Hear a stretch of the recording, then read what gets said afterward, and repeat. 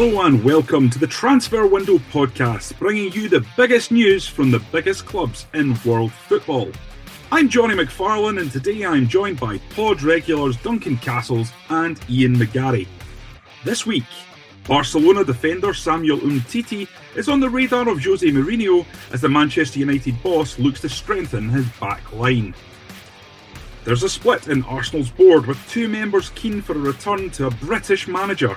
Could Brendan Rodgers or even Sean Dyche be the beneficiaries? Celtic's Moussa Dembele is back amongst the goals and is once again cropping up on the top club's summer shopping lists. Who will come out on top in the battle for the French striker? And a crime against football. Jamie Redknapp's assessment of Chelsea's performance at Manchester City. We ask, do pundits go too far? Okay guys, we'll start with the big news coming through today that a Barcelona central defender is interesting Manchester United. Duncan, tell us more. Yeah, this is Samuel Umtiti, the France international centre-back at Barcelona, who's been there for the second season and very much established himself in the first team. And he's high up the recruitment list for Manchester United, who want a centre-back in the summer, prioritised by Jose Mourinho to strengthen a defence that he feels is still a handicap when they're playing against the top teams, which he has to cover up with his midfield and other tactics. Umtiti's in an interesting position because he only has a €60 million release clause in his contract, which on current pricing of elite central defenders is low. His salary is also relatively low. He's paid €4 million gross at Barcelona. Barcelona are in negotiations with him to improve, extend that contract, and obviously increase the release clause to a level where he would be inaccessible to other top European clubs. But they're not close to meeting his financial demands. Umtiti's representatives are asking for €9 million gross, so over 100% increase in his salary. They know they can get that money from Manchester United if he decides to move there. So they're playing quite a common game in football, which is, let's see what's available in the marketplace, take it to my employer, and see whether he's prepared to match that.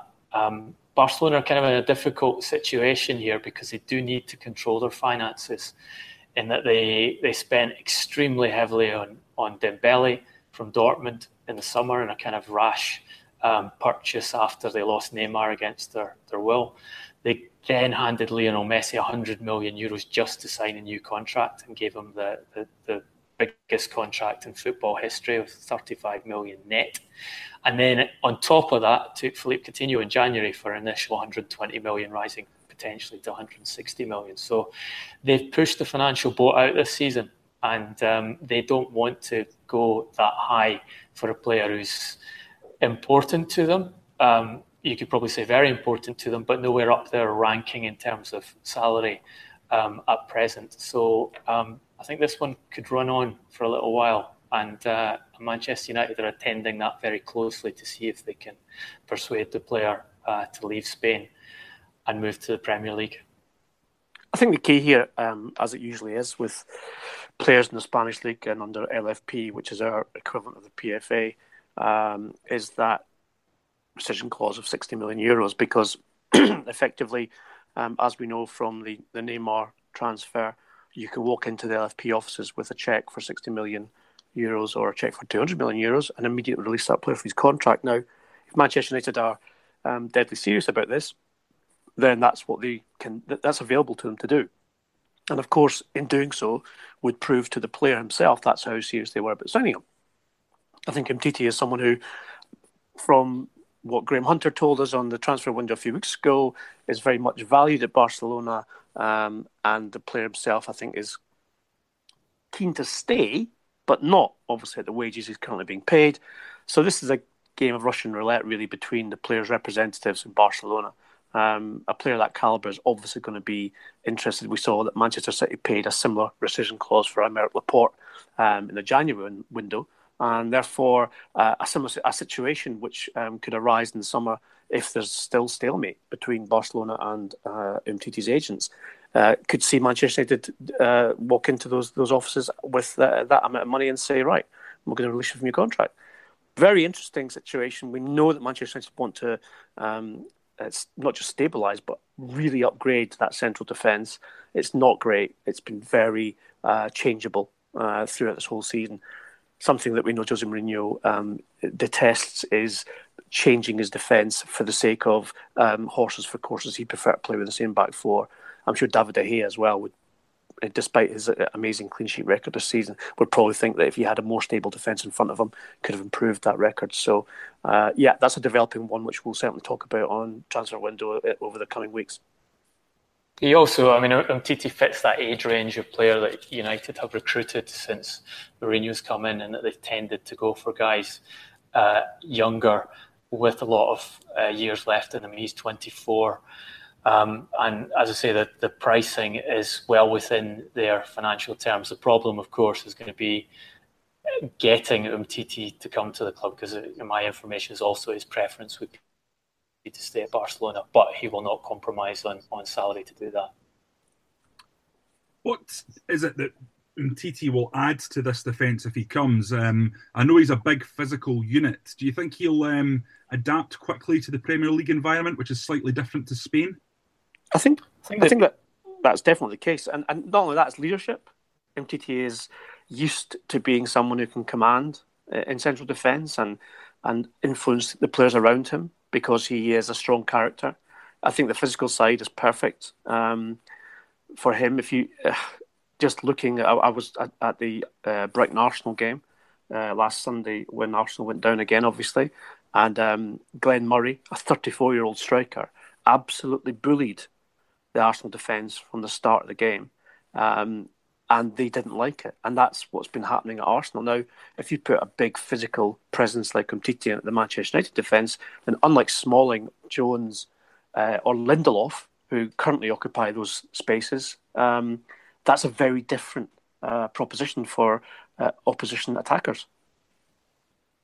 Yeah, he's not particularly tall. He's just over 6 foot, which would be unusual for Jose Mourinho signing central defence. But he is powerful, and he's very capable player in one-to-one encounters, which is exactly the kind of player Mourinho wants. You're also looking at a guy who's played top level Spain for 2 seasons, played top level Champions League, so you've got a lot of experience already at a young age there. And the idea would be to slot him in beside Eric Bailly, who has demonstrated that you can come from Spanish football at a lower level, where he was playing for Villarreal and was actually relatively inexperienced there, and go straight into the Premier League and establish yourself as the top performer in that defence. It's been to United's great misfortune that Bailly's been injured for a large part of the season and unavailable in the defence, but in Mourinho's thinking, he's the best centre-back he has, and he's looking to get another guy to pair him beside him as the starting centre-back for next season. Moving on to the game last night between Crystal Palace and Manchester United, it was a pulsating match. Scott McTominay in the centre of midfield, we'll be delighted to hear that he's going to play for Scotland rather than England going forward, but he actually probably had his worst game in a United shirt. I don't think we can slag him off for that, given the performances he's put in prior. And I don't get, personally, the criticism McTominay's received from people like Charlie Nicholas, who said he should have opted for England because he's got a better chance of winning trophies or whatever. Really? When did England last win a trophy? I mean, okay, Scotland might have never won a trophy, but England won one. So it was 50 years ago or whatever. So, I don't get that at all. My understanding was that not only did Alex McLeish spend 2 days, 1 night in Manchester and had 2 meetings with McTominay and his dad, but also Darren Fletcher, Scotland captain, former Manchester United captain, also spoke with McTominay and influenced, or at least gave his opinion on what decision he should make. So I think we're very lucky as Scotland fans that McTominay has chosen to play for Scotland, and I think he's only going to get better. And under Jose Mourinho, he's already improved immensely and will continue to improve.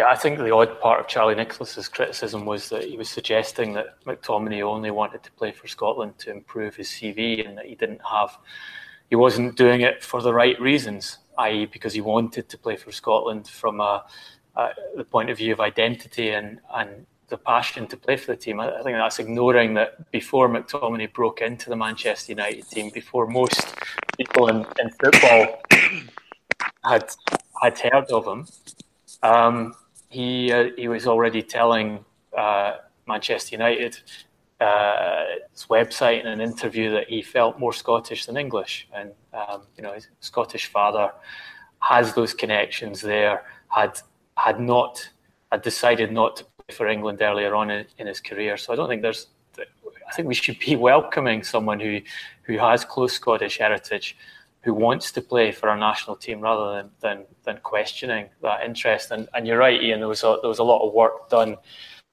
to persuade him by Alex McLeish, and also by Jose Mourinho. Jose Mourinho's advice to the player was to choose Scotland over England. And I think Alex Ferguson was also available. You mean Jose Mourinho, Duncan? I listened to Gary Neville on Joey Barton's podcast. He was absolutely fascinating about the issue of how England affected players. And he was saying that Fergie used to hate sending players away to England because he would send them away in really strong physical and mental shape. And they'd come back, and I think the quote was they would come back broken by the experience. And it made me wonder if Jose maybe feels similar. Well, that's a very interesting point, because we know that Jose has complained on a couple of occasions this season about players going on England duty and coming back injured. So Phil Jones being the cardinal example. You remember that friendly match that Gareth Southgate put him on the field with, I think it was 6 painkilling injections before the match to play in a friendly, and Mourinho was apoplectic about that for obvious reasons.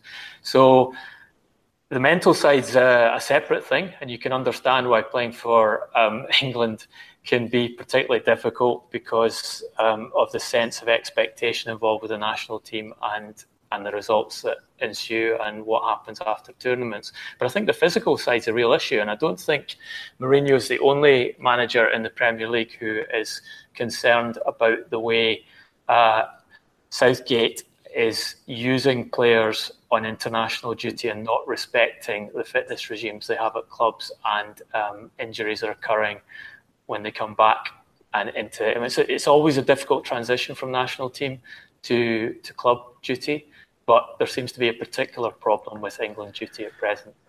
I would like to think as well, guys, that given that Jose Mourinho did his UEFA Pro licence with the SFA in Largs alongside Paul Lambert, that he maybe has a little bit of sneaky affiliation to Scotland, which he doesn't have to England. But also I've got absolutely no doubt they'll have spoken to Sir Alex Ferguson about sending players on England duty and then how the state they came back in. So no surprise to learn that Jose has spoken to McTominay and said, look, better play for the boys in the blue because they're good lads. Very briefly, guys, before we move on, just touch on Alexis Sanchez. Duncan, you first. What do you make of his performances so far? I think he's not performed at expectation yet. I don't think he had a great game last night. I think he did do well against Chelsea when the team turned around their performance.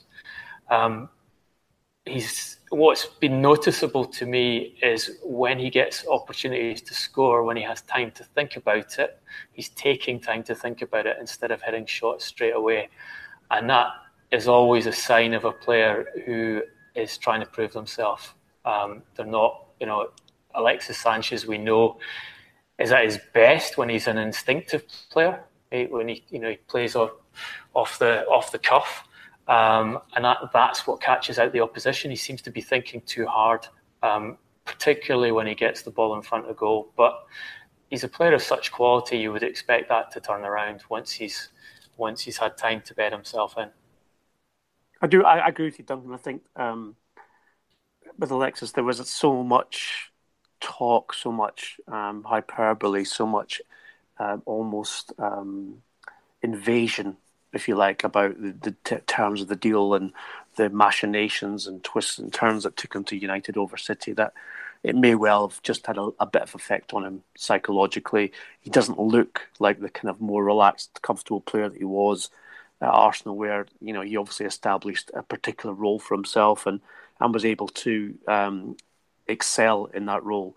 I think he's adapting, but I think as well in his mind, I think the phrase "trying too hard" is probably correct, and I doubt, although obviously could be proven wrong over the next couple of weeks when Manchester United got some big games, that we may not see the best of Sanchez in the Manchester United shirt until next season when he's more bedded in, had a pre-season with his teammates. And also as well, I do think, and Mourinho said this himself, that this current Manchester United team stroke squad lack balance.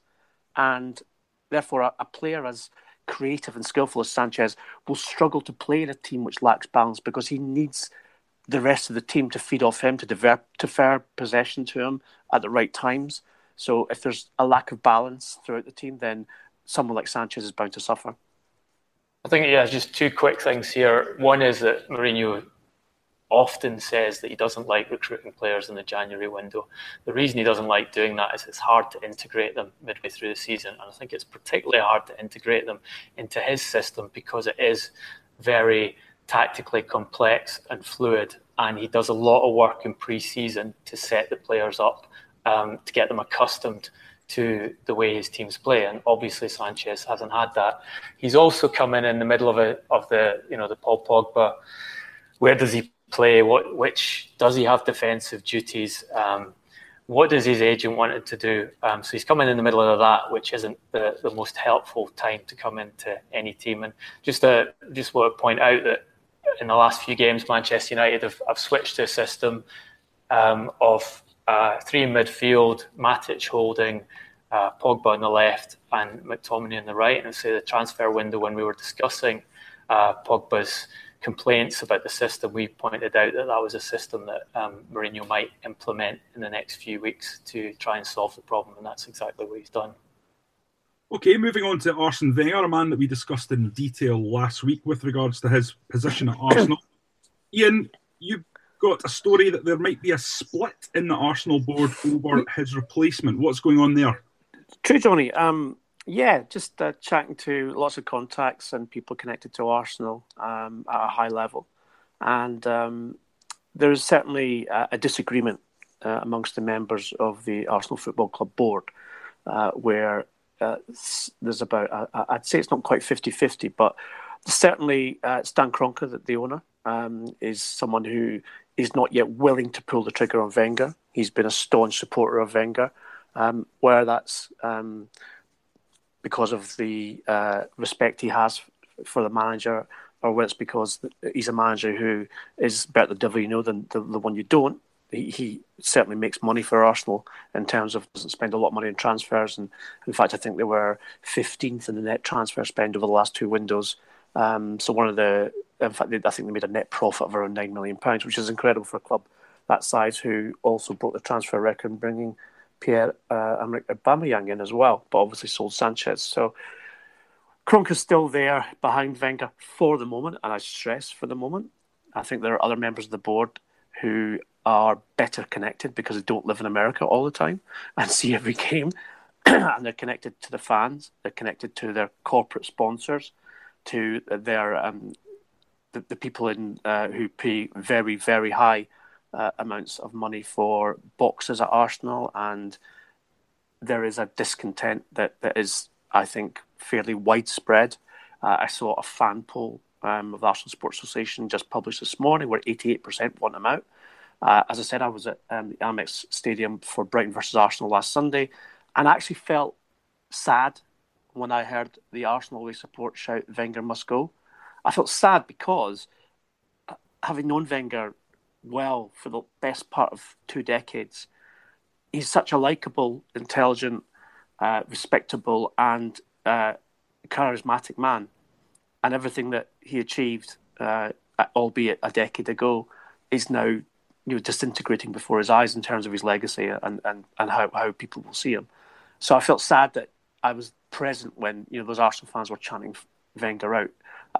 for some reason, and this is purely personal, I do believe Wenger should go, and I've been saying this for 4 or 5 years now.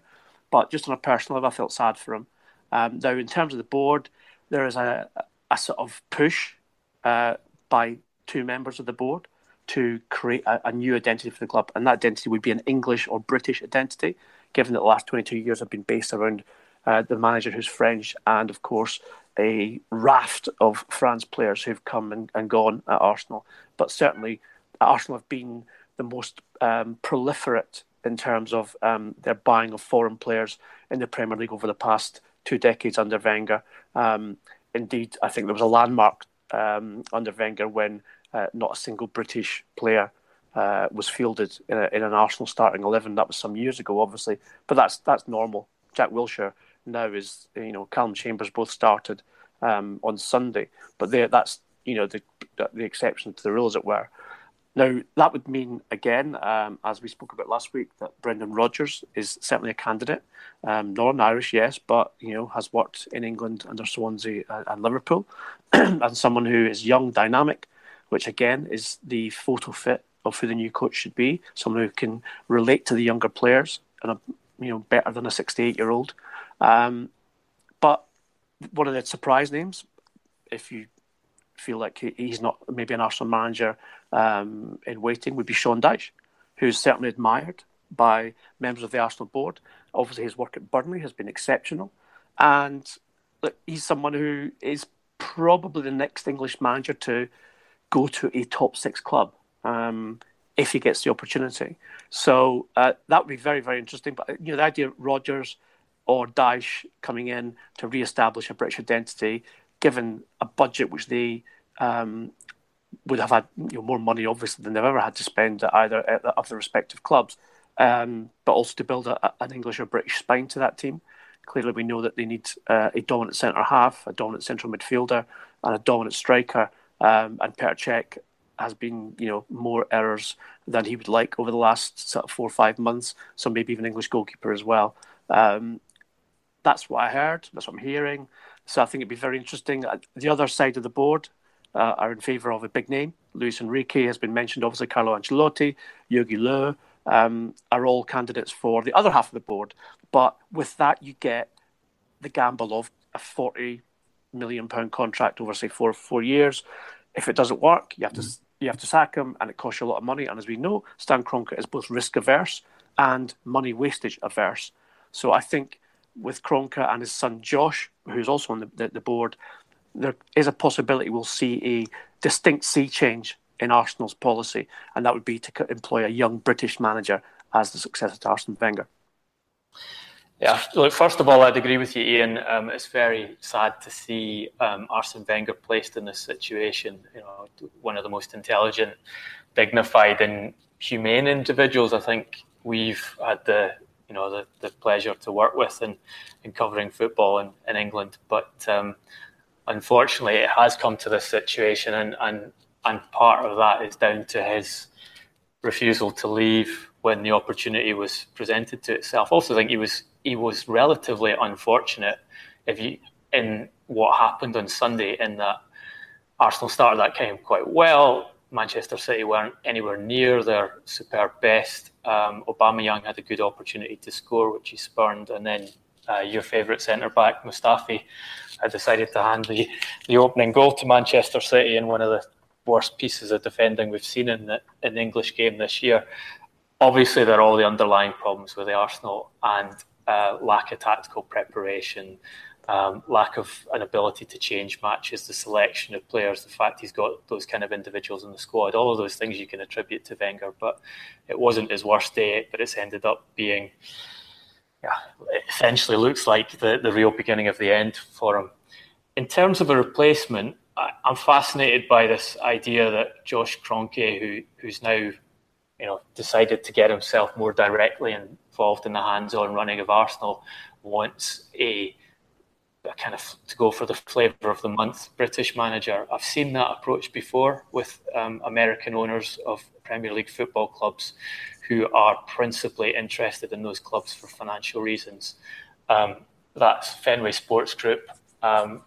I got a different view to you on Brendan Rodgers' appointment. at Liverpool. I think that appointment was a mistake from the off. I don't think he did a good job there. I think the reason they got so close to winning the Premier League was because they had the best player in the division that season, scoring goals at a ridiculous rate, because he wanted to prove to Barcelona that they should come back and buy him again. They did that in a season where they were able to focus on the Premier League, and they kind of ran in a wave of euphoria into that second part of the season, where they got themselves an opportunity to win the league, and then they essentially threw it away with very bad approach against Chelsea, an understrength Chelsea team, where Rodgers was tactically outdone by a guy he should have known very well, because he worked under him for a long time and, in inverted commas, borrowed a lot of his methods. I don't think going for Sean Dyche is the answer for Arsenal unless they perceive themselves as being a club battling for Europa League positions. I don't think he will play the expansive football that they're looking for. I think he's done a great job at Burnley, but he's a percentages manager. Maybe I'm doing him an injustice. Maybe if he moves to a club with better resources, he can change his tactical approach and play a more expansive game. But for me, that would be a huge risk for Arsenal to take. And I think what they do need at this moment is is a caliber manager who's able to take on a huge rebuilding project. It's very similar to what happened at Manchester United when Sir Alex Ferguson left. Manchester United made the mistake of appointing someone who had not any experience of taking on a job of that order, no experience of dealing with players of that dimension, no experience of dealing with media exposure on that dimension, and they're still paying the cost of it 5 years later. And I think that would be exactly the risk that Arsenal take if they don't go for someone who has proven themselves at the top level of the game by winning titles. You say that, Duncan, but then Manchester tried to correct a mistake with exactly the description of man that you just said, i.e. Louis van Gaal, who managed Barcelona. And that was a disaster as well. So they tried both sides of that coin. Neither worked for different reasons. Well, they picked the wrong one with Van Gaal, didn't they? They picked a guy whose CV was built off successes 15 years prior to their appointment. Yeah, so if you look at Van Gaal's record, it was everything he did, which was sensational in the European game, was done at the very beginning of his career, and then it was this kind of long, slowward decline. And they essentially did it off the back of him beating Spain in the World Cup with one clever tactical setup. Obviously you appoint a big name experienced manager, and no guarantees. You've got to choose the right one. But I don't think getting an experienced manager. I think that job is so hard for an inexperienced manager coming into. You just back the odds against yourself so highly. I agree with you on that, but there is no guarantees, and the gamble on it. The point I made before is that the gamble is either a cheap hire and a cheap fire manager like Brendan Rodgers or Sean Dyche. If they don't perform and it doesn't go well, they can dispose of them in the way that David Moyes was disposed of, but on a much cheaper basis than the, say, 40 million, 50 million pound contract that they'd have to give to someone like Luis Enrique. However, the other word that I've heard repeatedly about the current Arsenal team and manager is discipline, and that is, in this case, the opposite, indiscipline. And anyone who's watched Arsenal's 4 defeats in the last 3 weeks, certainly again at the Amex Stadium on Sunday afternoon, no discipline whatsoever in that team. The only player who looked like he really cared was Jack Wilshere, and he can't do all that on his own. And players like Mesut Ozil, who's just signed a $350,000 a week contract, just couldn't care less. Mkhitaryan, who just came to the club, thinking he'd be trying to prove himself, couldn't care less. Aubameyang ran about quite a bit and had obviously scored and had a couple of chances, but was far from convincing. And as I said before, an Arsenal back four who were completely bullied by a 34-year-old striker who, in actual fact, is probably in the form of his life, 14 goals in the Premier League. So it's just, to me, it looks like they want someone, and of course Dyche does have a reputation for being a bit of a sergeant major. If it's the right thing or not, well, who can say at this moment in time he's not there, but that would be one of the attributes that Dyche would bring, which Wenger seems to have lost in terms of the way that the players are performing on the pitch. Yeah, I think Martin Keown had some interesting testimony about Wenger. I think at the weekend was talking about how he felt Wenger would never have signed a player like himself, and has never signed a player like himself, and that back four that was the cornerstone of his title winning teams. And on top of that, said that his management was very much a kind of, when things are going well, do the same thing, a placid kind of repeat training, repeat your preparation for matches, repeat and expect the performance to repeat on the field, and that kind of rings true in this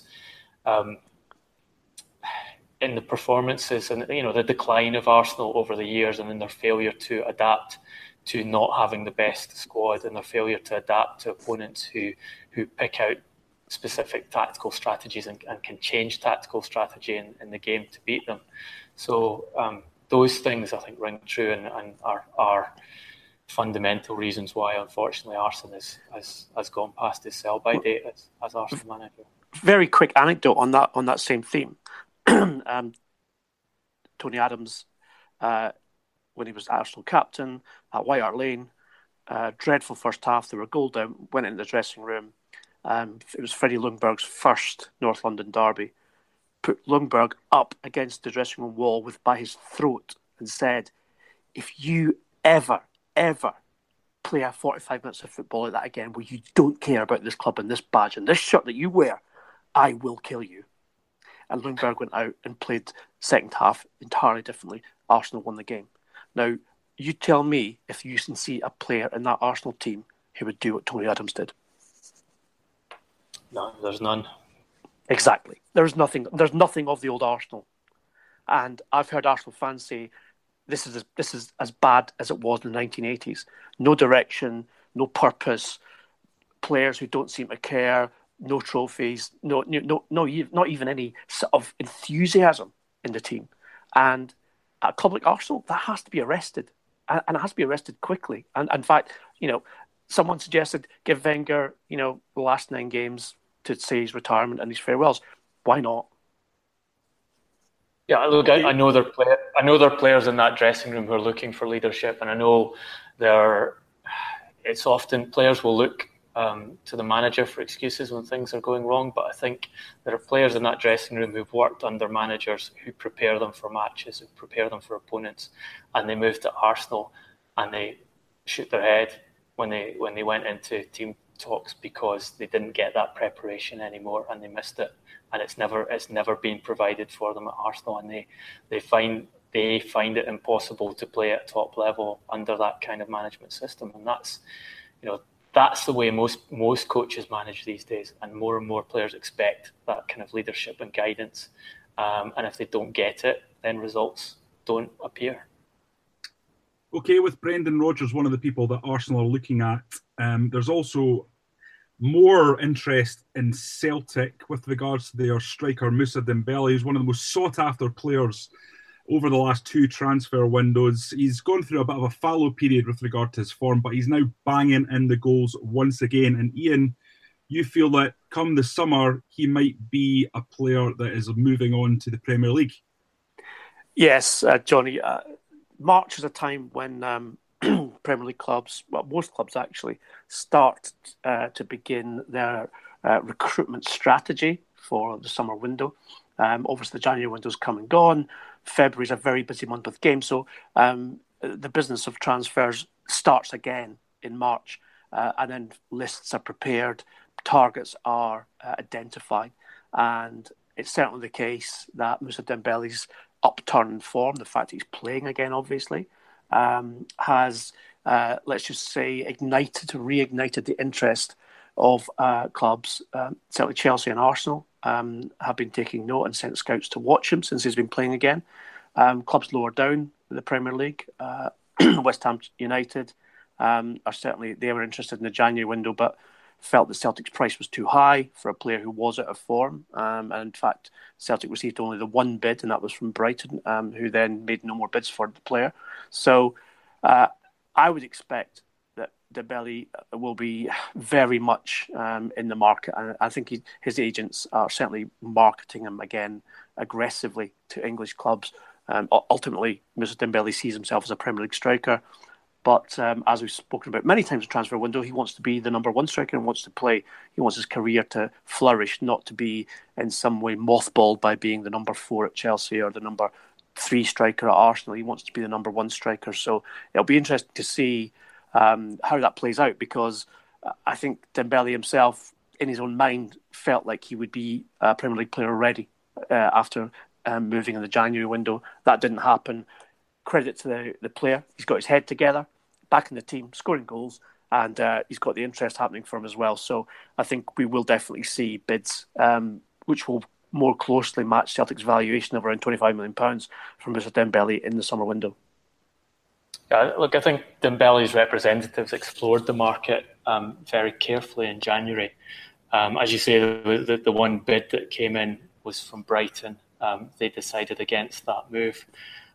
They were aware that Celtic wanted to sell him at that time. If they got their asking price, Celtic would sell, and Celtic were marketing him discreetly to other clubs. They have been thinking very carefully about where he goes next for a while, and they were always sceptical about a January move for, similar to where we're talking about the problems Alexis Sanchez has had, far more experienced player moving from Arsenal to Manchester United in the January window. They knew a January move came with the risk that you go into a team. If you'd chosen Brighton, they would have been expected to score the goals to keep them up.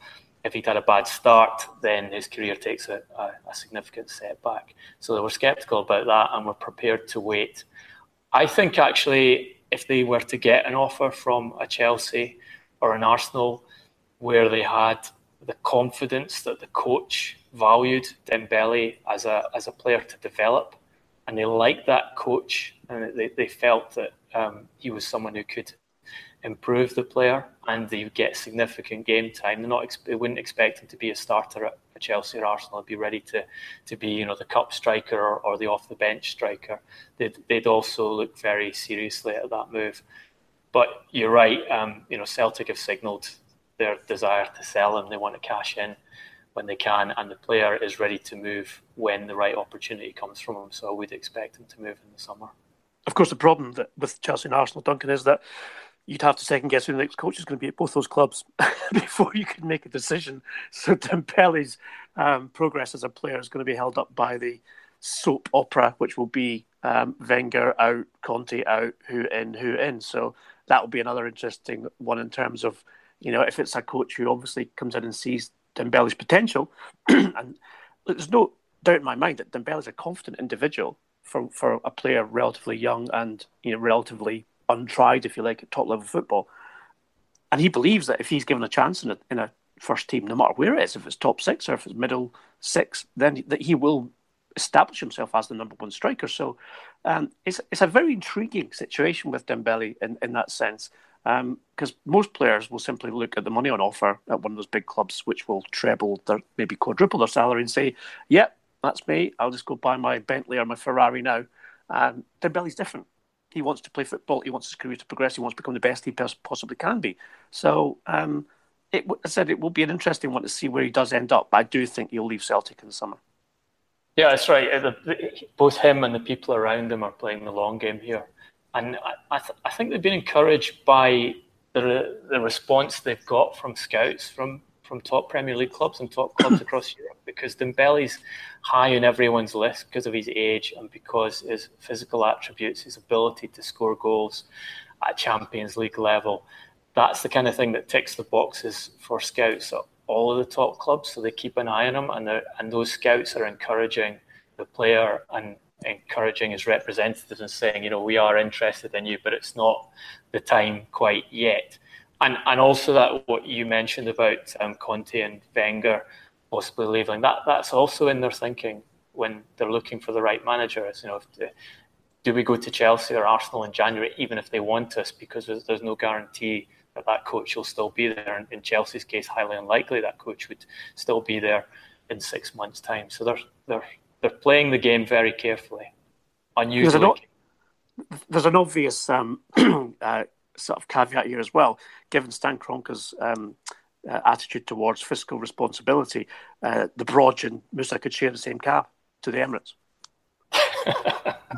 One of the big talking points of the weekend, guys, was Chelsea's performance in Manchester and the defensive nature of that display, with Jamie Redknapp, the pundit, saying on Sky that he felt it was a crime against football. Duncan, are football pundits in this country going a little far at times now? We've seen a lot of controversy over various comments and managers getting their nose out of joint around them. Well, two things. One, I think Jamie Redknapp is completely unfair on Antonio Conte and Chelsea and calling that a crime against football on Sunday. Look, we all want to watch super entertaining football matches, but it's not the obligation of the manager of a football club to entertain neutral supporters and pundits. His job is to win matches, get results, finish. In Conte's case, his job is to qualify Chelsea for the Champions League next season. And Conte was very explicit in his response to that. He was asked about it in the press conference. And he said, you've got to accept criticisms when you lose a game. But I think that this is what his response was. I think that the pundit has to use the head to understand when you speak about tactics, because I think that you must have knowledge to speak about tactics and not only to speak in a stupid way. And I think he's completely justified in saying that, because yes, Manchester City had most of the ball in that game. Yes, they had a record number of passes in that game. But look back at that game. How many clear-cut chances did Manchester City actually make? They spent a lot of time passing around in Chelsea's half of the field without actually threatening Thibaut Courtois. They got their goal because Marcus Christensen made another completely unnecessary mistake in his own penalty box and handed the ball over to high-quality players near his own goal. Chelsea also created a very good opportunity on the break, which was obviously Conte's tactic, was to play on the counter-attack or to score a goal from a set piece. And Victor Moses managed to not even hit the target when he was 12 yards out from the goalkeeper and unmarked. So, okay, you can say, well, maybe Manchester City would have scored later in the game and they'd have got their win anyway. But from my perspective, Conte's tactics were relatively effective, given that his players weren't at their best on a technical level in the day, but they did stop Manchester City from rolling them over. And as he also said, he just listened to the same pundits taking Arsene Wenger to pieces for losing 3-0 to Manchester City twice in a week. So, what does he do as a manager? If he doesn't entertain, if he doesn't win the game, is he guaranteed to be criticised by the pundits? For me, it seems that pundits are now more interested in the entertainment side of football than they are in the actual practice of the game and what some of them, not all of them, but what some of them had to do when they were players, which is go out on the pitch and get a result, not go out on the pitch and entertain the 90% of neutral fans watching it on TV. It is a bit lazy to criticise football managers and indeed football teams on the basis of entertainment value. I think what punditry, certainly in the Premier League, has achieved since the era of intelligent ex-pros like Gary Neville, Jamie Carragher, Frank Lampard, Steven Gerrard coming into the commentary boxes, coming into the TV studios, has achieved a higher level of tactical analysis, which Duncan has just explained. A tactical analysis of Antonio Conte's game plan against Manchester City showed that actually it was quite effective. If it weren't for one mistake by Christensen, then perhaps there would have been a draw. And Conte's obligation, both to his club and to himself, is to achieve results for himself, for his employer. It's not to entertain Manchester City fans or even Chelsea fans for that matter. Maybe in different circumstances that is what happens, but I think people are a bit too simplistic when they say things like crime against football. There's no such thing as a crime against football unless you're talking about a dreadful challenge, which has had a medical negative effect on another player, or indeed the behaviour of fans being racist or violent or whatever. Maybe, just maybe, you could stretch crime and football into that sentence about that, but not about a way a manager sets up a football team. And so the punditry argument, I think, is interesting only because we now have an elevated intelligence and analysis of our game in the Premier League, certainly, over the last 5 years, which has set the bar. And so when people criticise the pundits for being over the top, I think that's a little bit rich, because it's exactly those kind of comments that spark debate, both in pubs, in the stands, and of course on social media, where most of this is played out. So it's a very different environment now than it was 15, 20 years ago, when the sum total of most pundits' contribution to their viewing of a game would be, well, it was a good cross and the boy swept it away well, didn't he?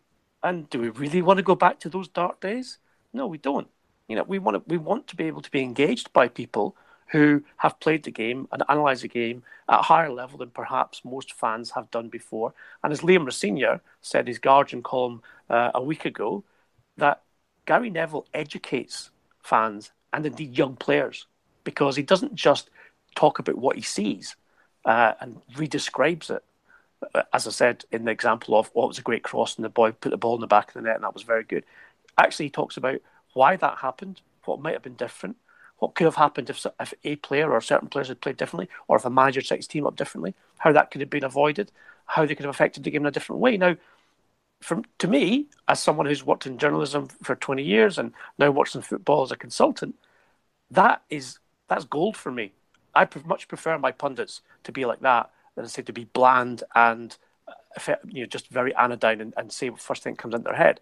So I think we're definitely if we're going to criticise people for being intelligent and being tactically astute, then we're throwing the baby out with the bathwater, as far as I'm concerned.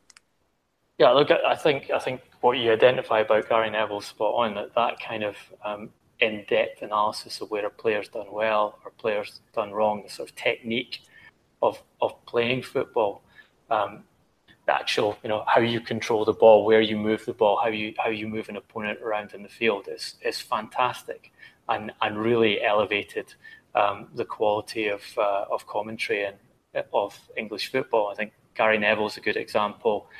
I think Jamie Carragher is good too. I really like Don Hutchinson. I think he's an excellent in-match analysis. Does a lot of work for Premier League TV. But I think also what's interesting is, I listened to Gary Neville this week talking about criticism of him and Carragher and of punditry in general by the managers, and saying, I don't, paraphrasing, I don't understand why they listen to us. We're only pundits. Actually, what they say is very important, because it sets the agenda. They are because they're providing useful knowledge to the fans and they're educating the supporters.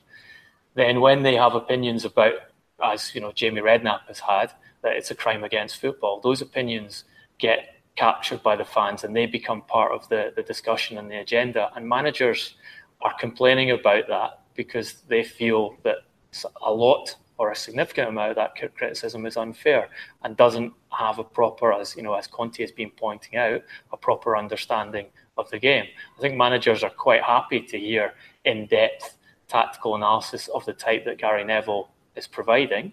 But when it's a case of, you shouldn't play the game that way because it's not entertaining for the fans, that's when they get upset, and they feel it puts pressure on them, because it does put pressure on them. It affects, if you're, for example, the manager of Manchester United, where you have a board comprised of people who've never worked in football before they took ownership of Manchester United, then you've got a problem, because some of that board will listen to what pundits are saying, and if they describe that football as being substandard and not suitable for Manchester United, that will affect your place of employment, and that applies to other managers in the Premier League too. So I don't think this conflict is going to go away anytime soon, because partly because the pundits are clearly under pressure from broadcasters such as Sky, who pay huge amount for the rights for games and are seeing their viewership decline.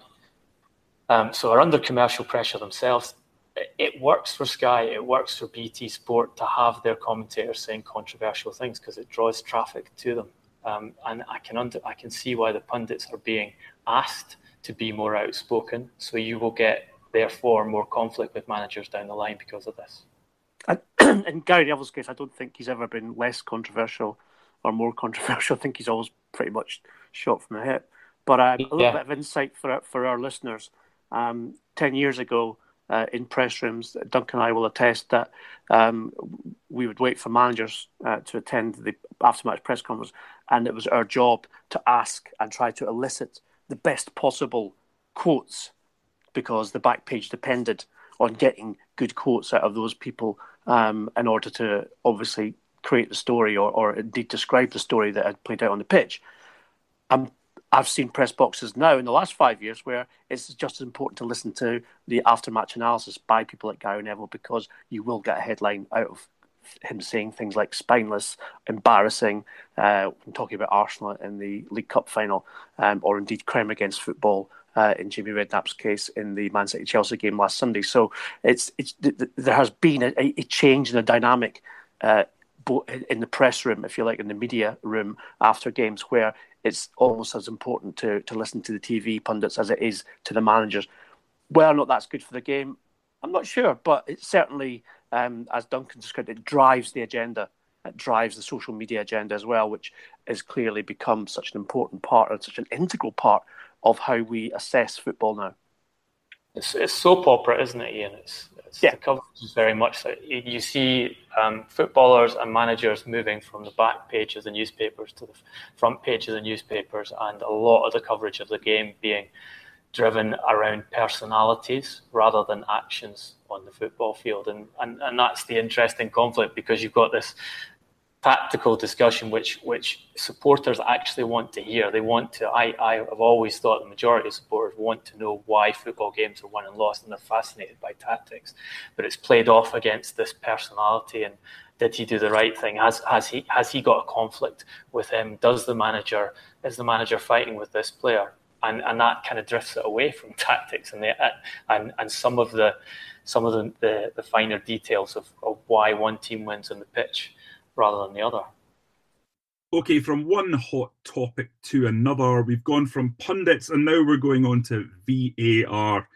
Ian, this has been a real stickler for a lot of people in the way it's been used already in the English game, and we're now heading towards a World Cup where it's going to be used in the summer.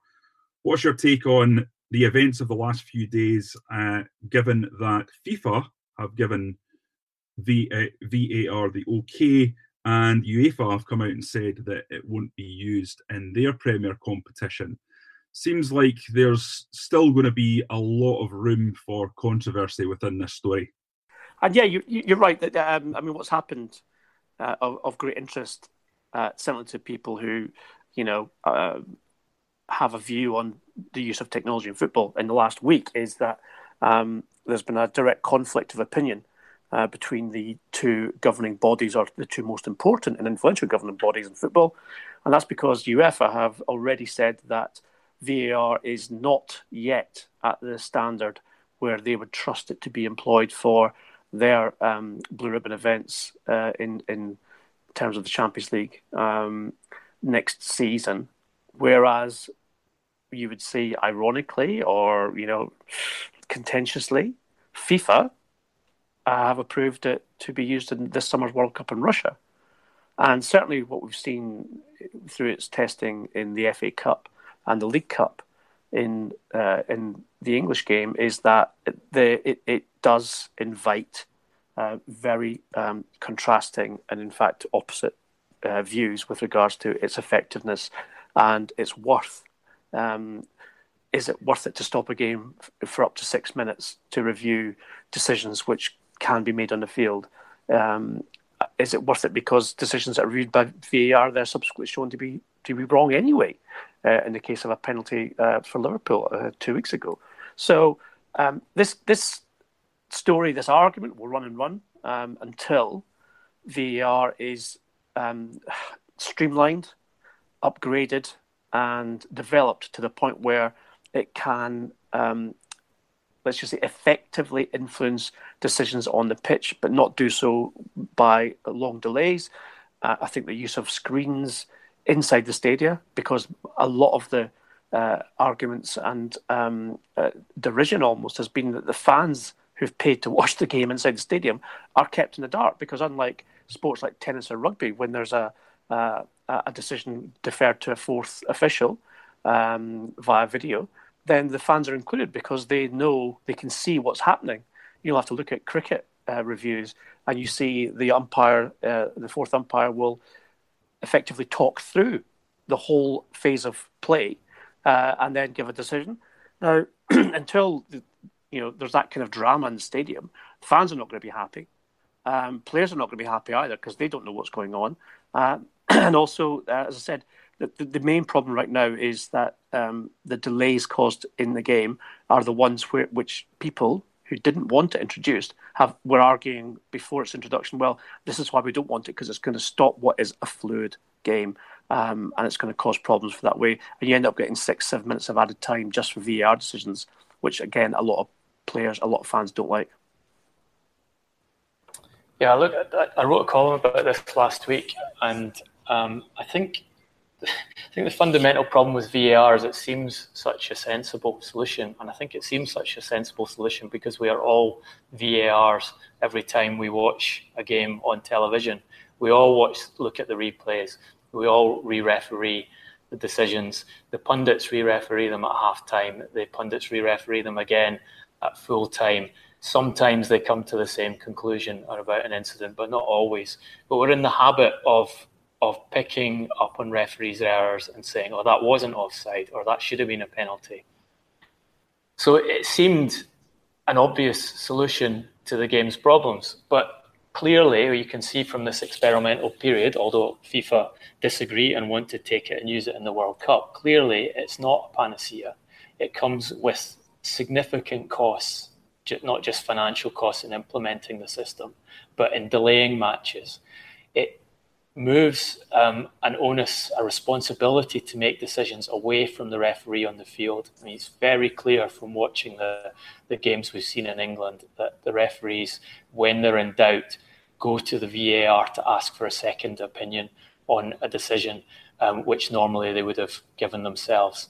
And so much of football's rules are subjective. Even things like offside are, to an extent, subjective, because when you talk about interference with play, that's a subjective decision over whether an attacker has affected a defender's movement. And even the VAR operator doing offside has to make a decision on exactly when the ball was released and where he draws the offside line according to the last defender. And they're marginal things, but they're still subjective and they take time and they're problematic. And I think, personally, the reason VAR came in is because Sepp Blatter had stood against it for such a long time, and he was the big bad bogeyman of FIFA. There was a campaign to get him out, and it was a very populist move for his successors to say, we're going to do away with Blatter's insistence that the referee remains the final arbiter of all decisions on the field, and we do not re-referee games because that will mess around with the intrinsic match and sport that we love. And we're not going to bring VAR in. And his successors have said, yeah, we are going to bring it in because this is popular. People want to see it. It's telling for me that the one survey I've seen of a league which has had VAR this season, asking the players whether they were happy with its implementation, which was the Bundesliga, the players said they did not want to see the project continue.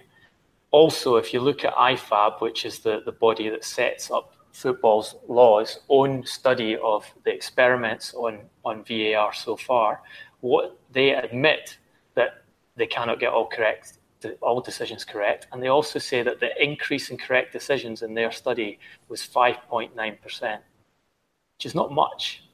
Now, do we want to take on all the problems we've seen? And even if we refine the system and get it working in a better way, do we want to mess around with football and the flow of the game and the fact that a referee has to make a decision and has to be responsible for decisions on the pitch instead of referring to someone in a studio elsewhere for a 5.9% improvement in accuracy? I don't. I'd rather see the football refereed the way it has been for over a century, with all its intrinsic problems, but a faster flowing game. Ian, you got to come in on that? No, I agree with Duncan on that.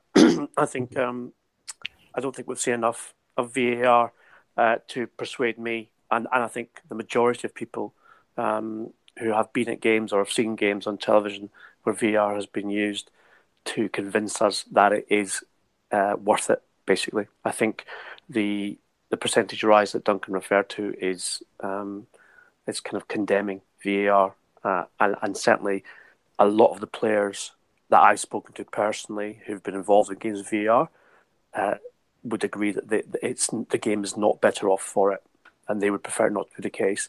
However, the point that Duncan made about how we're all VARs, it's true. Everyone loves a contentious decision, loves to argue with your mates and, your missus about was that offside or was that a goal or whatever. that kind of, in a way, promotes VAR because it's allegedly supposed to take away the element of chance and the element of human error. But what we've seen is, instead, it's not actually done that. There are VAR decisions, as I said, that have got things wrong. Okay, there's some that have got things right. But the interruption that it's caused to matches so far, I don't think can be justified. In general terms, I'm in agreement with progress and technology being used if it can be proven to enhance a game or to better apply the laws and the rules of the game. And I mean that across all sports. But at the moment, we just haven't got it right. And until we get it right, it should not be used. And so I would predict, and let's talk about this in August, that this summer's World Cup, there will be games which will be turned into absolute fiascos through VAR. Okay, well, we'll have to wait and see what happens in the summer, but I suppose it's going to be on a massive global scale with it being at the World Cup, so fingers crossed that they get it ironed out before then. Moving on to our legendary quickfire round. Legendary because it's often not very quickfire, but we'll try our best to do. That indeed is its legend, Johnny. We've obviously got a huge game at Old Trafford, Manchester United against Liverpool at the weekend. So what we're going to do is a combined 11. We're going to start with you, Duncan, with the goalkeeper position. We're going to go with a 4-3-3 because that's what both the teams have been playing recently. So, Duncan, goalkeeper, who'd you go with? David De Gea. Ian, left back. Andy Robertson. Right back, Duncan. I think Antonio Valencia is still the better of the right backs available. Left centre back. Virgil van Dijk for me. Right centre back. Someone who hasn't played much recently, but Eric Bailly is clearly a top Premier League defender. Is he fit, Duncan, do we think? He's training again, but they're obviously they're being very careful about reintroducing him to the action. Could be used at the weekend. Central defensive midfield. I don't think there's any contest here, Johnny. I think Nemanja Matic is not only the man in possession, but the man who will be for some time in terms of his game. Left central midfield, Duncan? It has to be Paul Pogba. It's the position of his dreams. So we have to field him there and see how he does in a combined Liverpool-Man United 11. And right centre midfield. Well, you gents know, and of course all our subscribers know that I try to steer away from controversy when it comes to midfielders. I always like to just go with the obvious choice. So in this case, I'm going to go for James Milner. I say James Milner, I know people might have a little chuckle about that, but I'm a massive fan of James Milner. He does not waste possession. He's incredibly intelligent, reads the game really well, can play anywhere, as we've seen. He's played left back, right back, he's played right wing, left wing, central midfield. I just think he's very underrated. And I think, in a game like this, where possession and retaining possession and also defending counter-attacks is going to be crucial, I think Milner is he'd be a man. And I wouldn't be surprised if Klopp put him in either. Left wing, Duncan? Yeah, that's a difficult one. There's a lot of competition for that position. You've had Anthony Martial and Sadio Mane both being up and down, being excellent at periods during the season. obviously Alexis Sanchez would expect to be picked there. But I think on current form, you'd have to go for Sadio Mane. Sorry, on the right, Ian? Well, to be honest, Johnny, I don't see beyond Liverpool's front three right now. I don't think anyone in the Premier League would. So Mo Salah, top scorer in the Premier League, been sensational. His pace, his finishing, his accuracy just gels. And for me, Salah would have to be on that side of the field. And finally, Duncan, finishing us off with the centre forward. Yeah, I'd pick Lukaku as the centre forward. I'm not a huge fan of Firmino. I think Lukaku's a more natural centre forward. I think the key with Lukaku is he's such a confidence player. The mentality is important to him. He kind of beats himself up, but when he's on his game, as we saw against Chelsea last week, he is better than Firmino as a centre forward, and to put him in that lineup in his current state of mind, I think he's the best of the two. Okay, very strong lineup there. Ian, how do you see this game going on for the weekend? It'll be very interesting because of the game that was played out at Anfield early in the season, and obviously we had crimes against football, didn't we? Accused Jose Mourinho for the way that he put his team out. I think of a different approach from Manchester United. They are in need of securing that top four spot, the same as Liverpool are. Liverpool are, at the moment, probably the most informed team outside of Manchester City in the Premier League.